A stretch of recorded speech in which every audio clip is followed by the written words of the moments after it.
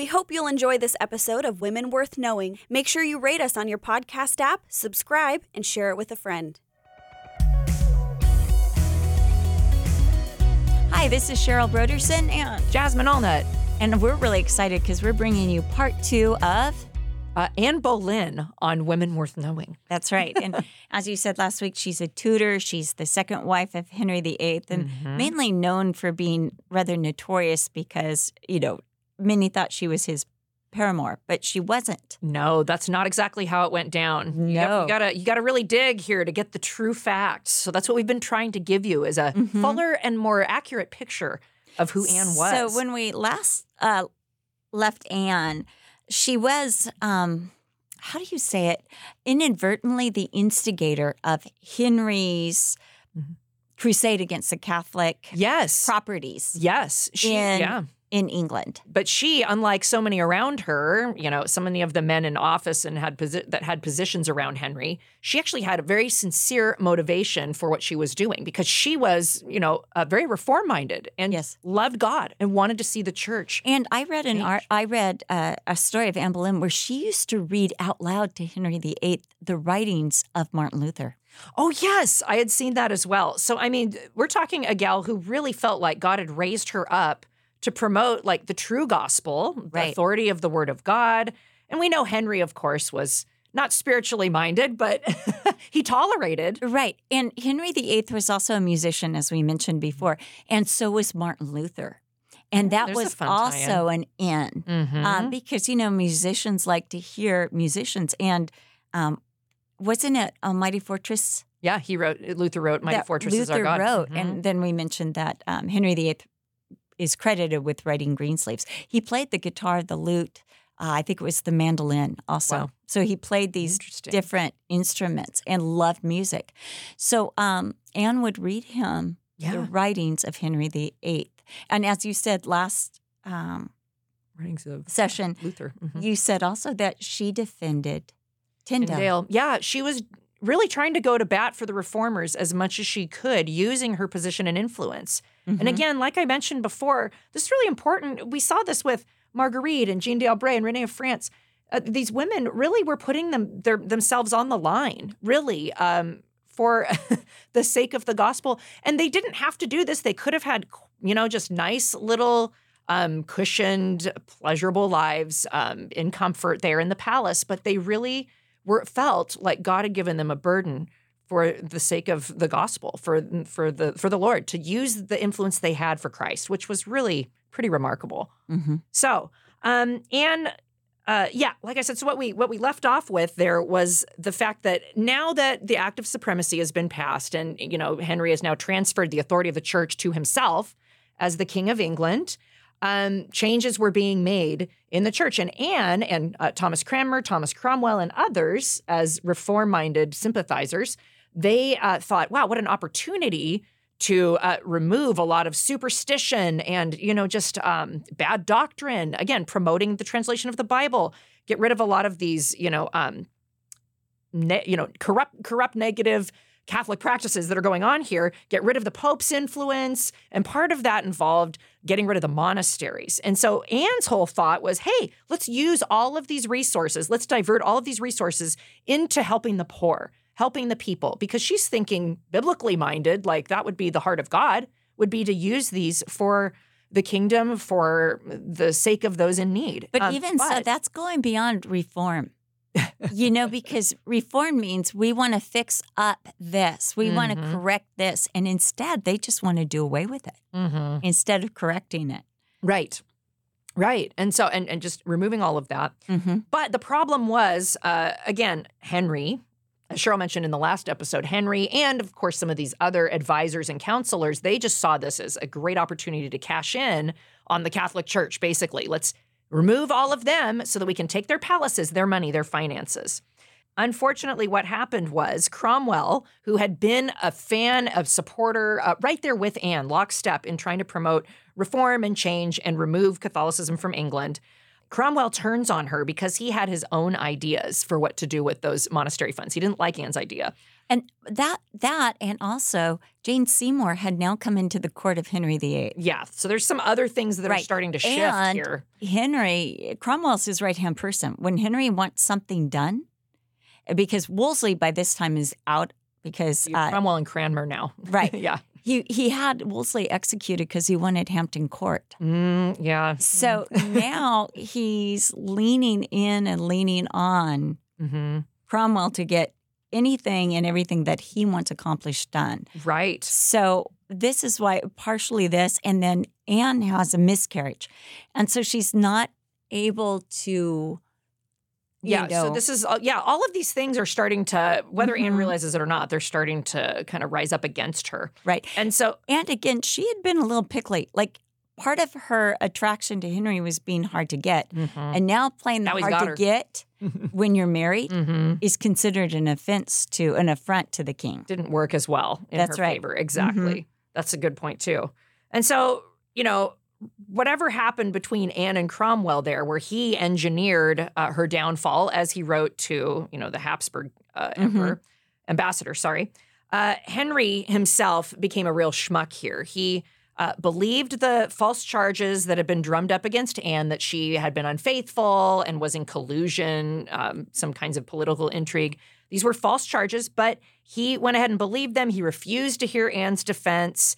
And a lot of this, like you said, kind of had to do with what was already going on here behind the scenes. She was getting older. Anne is in her 30s by now, and she hadn't produced a male heir. I mean, that's not old, but still back then, at the time, he's thinking, okay, she hasn't given me a male heir. There was a miscarriage. I think they had an infant son who died.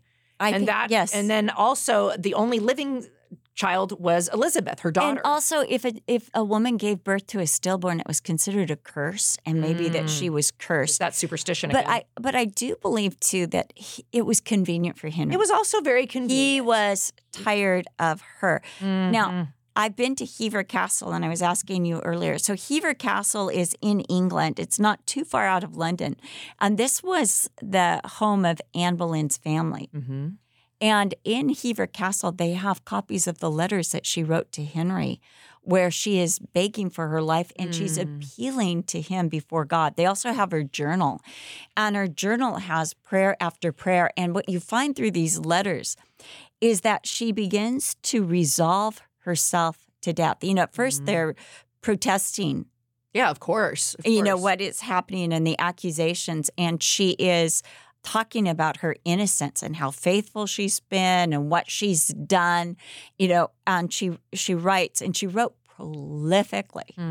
And after a time, she just begins to say, my fate is in the hands of God, whatever God says. And she gives herself, you could see it through the progression of the letters, more like, I know you won't listen, but still you will answer to God for these things. I mean, it's pretty strong.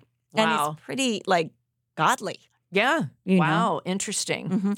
But she did. I mean, she absolutely said, I'm absolutely. And she wrote to him because he would not allow her an audience. Yeah, exactly. He wouldn't even see her. He wouldn't even hear her defense and her only, because when Thomas turned against her and Henry turned against her, the whole court turned against her. Of course. Because it wasn't popular to like her at that time. Because anyone who associated with her could be also in jeopardy. Yeah, you might be executed for treason or something if there was any kind of connection there. So, he had killed Thomas Wolsey. So already he's there's a precedent. Yes, he's not safe. He wanted that castle. He took that castle. Yeah. Hampton Court.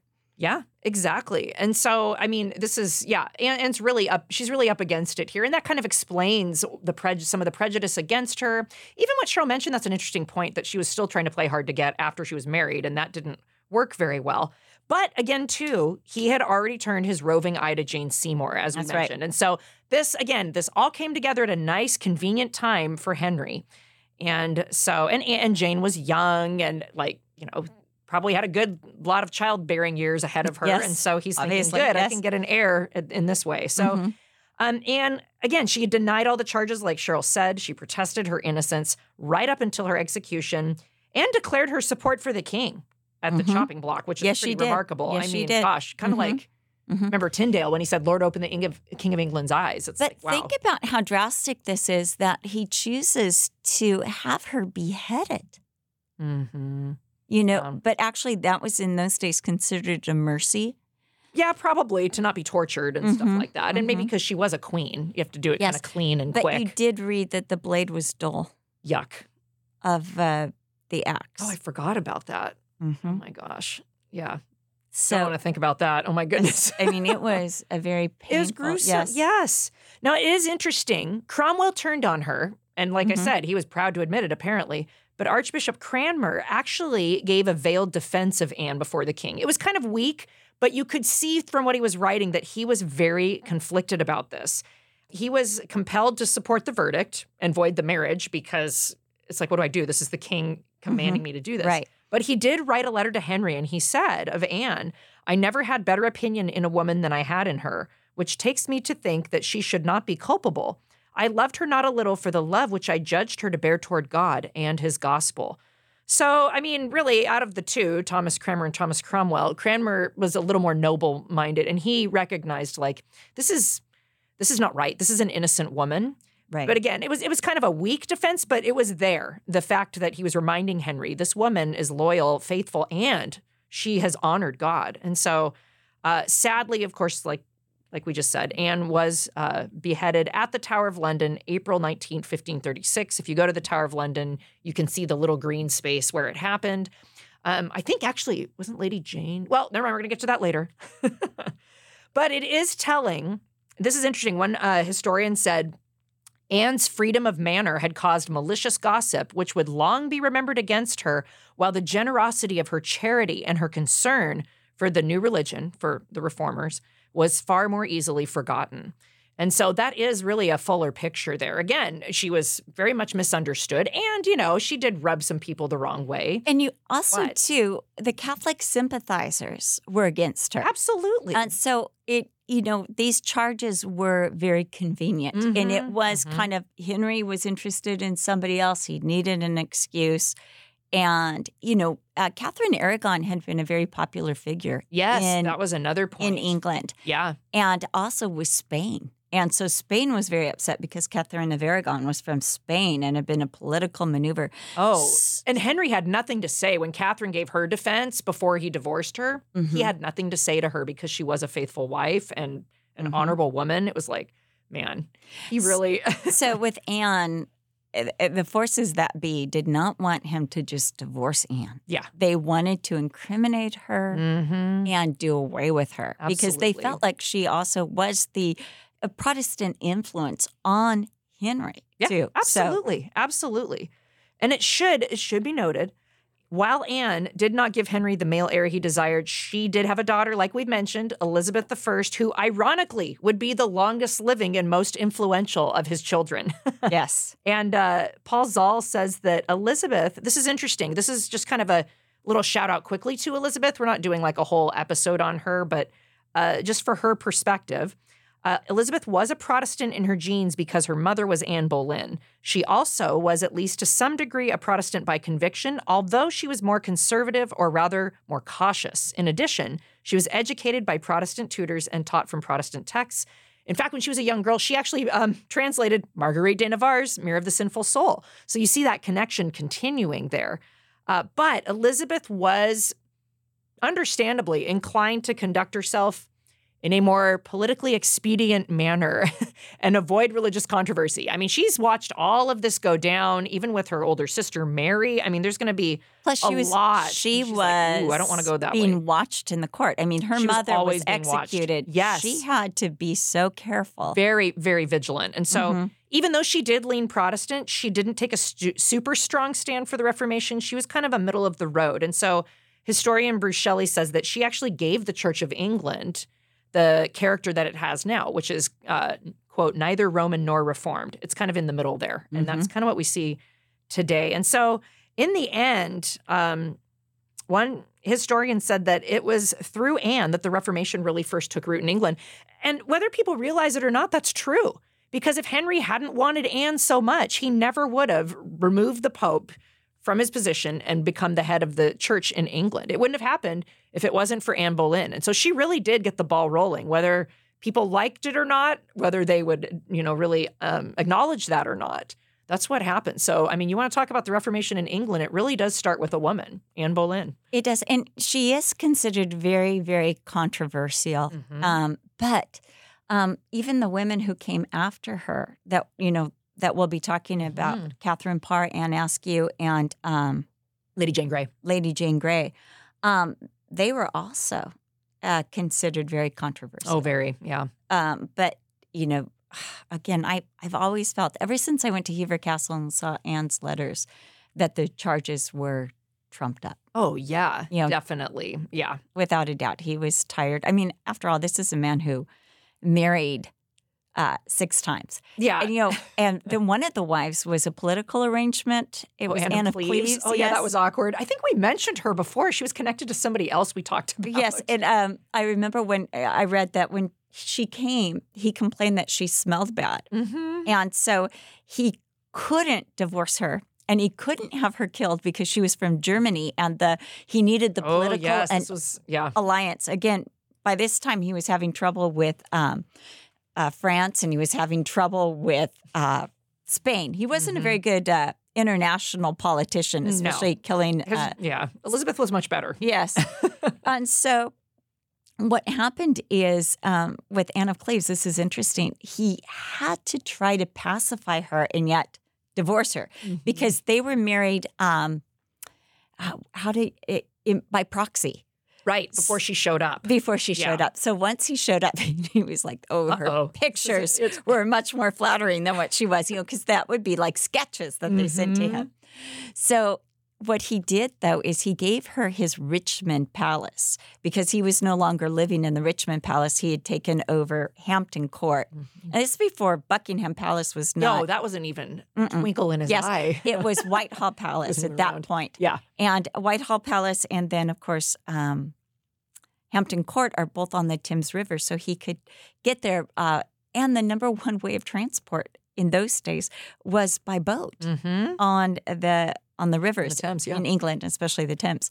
So anyway, he ends up giving her Richmond Palace, but they said that he would meet with her and they would smoke, drink, and play poker together. Oh, my gosh. So she was just one of the guys. Okay. Yes, she was not necessarily a woman worth knowing, but her story is pretty remarkable. Very interesting. Henry's life was very colorful, to say the least. So I believe he's one of the most highlighted in English schools. That's the Tudor period is what they really focus on. Oh, absolutely. Because of that. And also during the Tudor period, because it's also became a type of architecture. Yes. It's also called wattle and daub. But what you've got with the Tudor look is you've got like the plaster with the wood beams that exposed show. beams, and then wattle and daub is actually dung, horse dung or cow dung. Lovely. That they would mix with mud and put in between the wood and the plaster so that there would be insulation. So it's a form of insulation. Man. And so you've got the Tudor style, which was inspired by, of course, Henry and the Tudors, yeah. Exactly. The Tudors. Yeah. And so, and that was the time. But, again, the Tudor, which London used to be all Tudor, there's very few Tudor buildings that still exist. Actually, there. Yeah, even like where my parents lived across the river from Greenwich. It used to be one of Henry's palaces. There's not really much of a remnant of that. Yes. So it's sad. Yes, but it's off the Thames too. But the Tudor style, when you had the Great Fire in London. That's right. In the 1600s, most of the Tudor buildings, because again, they're made out of wattle and daub, wood, which is highly flammable, and wood. And so they burned up in the Great Fire of London. So those are all just like fun facts. Yeah, sorry, just throwing some extra bits in here for you. Again, I told you we love England and the Tudors. I know we're going to nerd out here for a few weeks, folks. Sorry about that. But I think, Cheryl, you had something else you wanted to close us off with here for a few minutes. I did. I don't know how shortly I can do it, but we're really excited because Stephanie Good, who listens to this podcast, said this. I just want to share how much I've enjoyed the Women Worth Knowing podcast. It has encouraged me to study the stories of women who came before me. Yay, Stephanie. But Stephanie is also a writer. Oh. And so she said, this desire is what inspired me. Now, isn't this incredible? It inspired her to interview this woman named Lois Landis, who is in her late 70s or early 80s and is in her local church, and to write a story that I am sending. So she says, feel free to do what you want with Lois's story, but I hope that inspires others. If you know a woman worth knowing, why not interview them? Yes, it's a great idea. And send us some information. And so Stephanie grew up in Lancaster, Pennsylvania. And after high school, she completed a program in Costa Rica called Vida 220, which I love Costa Rica. That's yes, right. That's You awesome. lived in I Costa did live Rica in Costa Rica. So this was started by a Mennonite couple from the United States in the early 2000s. And this is how she grew. So after training, this is Stephanie, lived in Guatemala City in Guatemala. I think Stephanie's a woman worth knowing. Yeah, wow. She's done quite a bit too. Right. And lived in the church in a rough, impoverished neighborhood in Zona for 6 months in Guatemala, ministering to the people there and serving in whatever ways she could. However, she says, I don't know if I would have had as much confidence to complete the year if I had not known that many people had gone before me. And two of those people were Dick and Lois Landis. And Lois is the woman that she interviewed and wrote about. So Lois and her husband Dick grew up together in a Mennonite community near Chambersburg, Pennsylvania, in the 40s and 50s. Their parents were friends, later attending the same church together. Lois, at 12, remembers asking for the forgiveness of her sins at a revival meeting. Nobody was there saying, have devotions every day, talk to Jesus, he's your personal savior now. And I don't feel angry or bitter, this is Lois, about that because there was the Bible. I could have reached out on my own and done that, but I think it would have been helpful to have someone mentoring me or discipling me. It was just very acceptable that you should accept Jesus at revival meetings in November and then go through the instruction class and be baptized. Lois and Dick dated other people in high school, which was probably healthy. But when Lois was a senior in high school, Dick called her to ask her out, and they officially began dating. They were married at 19 and 20 and would go on to have 3 sons while they were still in their 20s. They lived in Chambersburg, and Dick worked as an electrician and a part-time for his brother-in-law, who was a silo builder. At this point in their relationship with the Lord, they were lukewarm and kind of on the fence. Then one extremely windy day, Dick was on top of a silo and he became afraid, and he promised God that he would serve him if he would save him. Oh, it's like Martin Luther. He came home and told Lois he wanted to go to a prayer meeting at church that evening, a service they had never been to. And just telling the people we want to get on the road of following the Lord and tell people about Jesus. There weren't many people at the service that evening, but the pastor and his wife invited them back to their house and prayed with them. Later that night, Dick and Lois also started praying together as they knelt beside the bed and offered their lives in service to God. Dick began to teach Sunday school class, and Lois continued in her mothering duties. At that point, there wasn't a lot to quote that the women were doing in church. There wasn't even a women's Bible study. So at this point, the Mennonite Mission Board established an Eastern Mennonite Board of Missions and Charities that was based in Lancaster, Pennsylvania. And they had established that in 1914. And so the Mission Board decided to become involved with global missions. And that's when they offered Dick and Lois the opportunity to go to Guatemala. But they thought we're not qualified. They're probably not even going to ask us to go. But Dick said, Lord, if you want us to go have the ministry, invite us. And after a while, they don't remember how long, they wrote a letter saying they would be interested in being missionaries. On January 1st, 1967, Dick was ordained to the ministry at their local church. And on January 2nd, they boarded their train from Baltimore to Miami to go to make their way to San Jose, Costa Rica, to receive a year of Spanish language training. And their third son was born the next October. And Lois remarked that there were at least 200 other missionaries headed for Central and South America, and said that they learned a lot more than Spanish that year by living in community with Christians from so many other denominations. I mean, think about that. 1967, that was about 12 years after Jim Elliot had lost his life. Oh, yes, out in Ecuador. Mm-hmm. Yeah.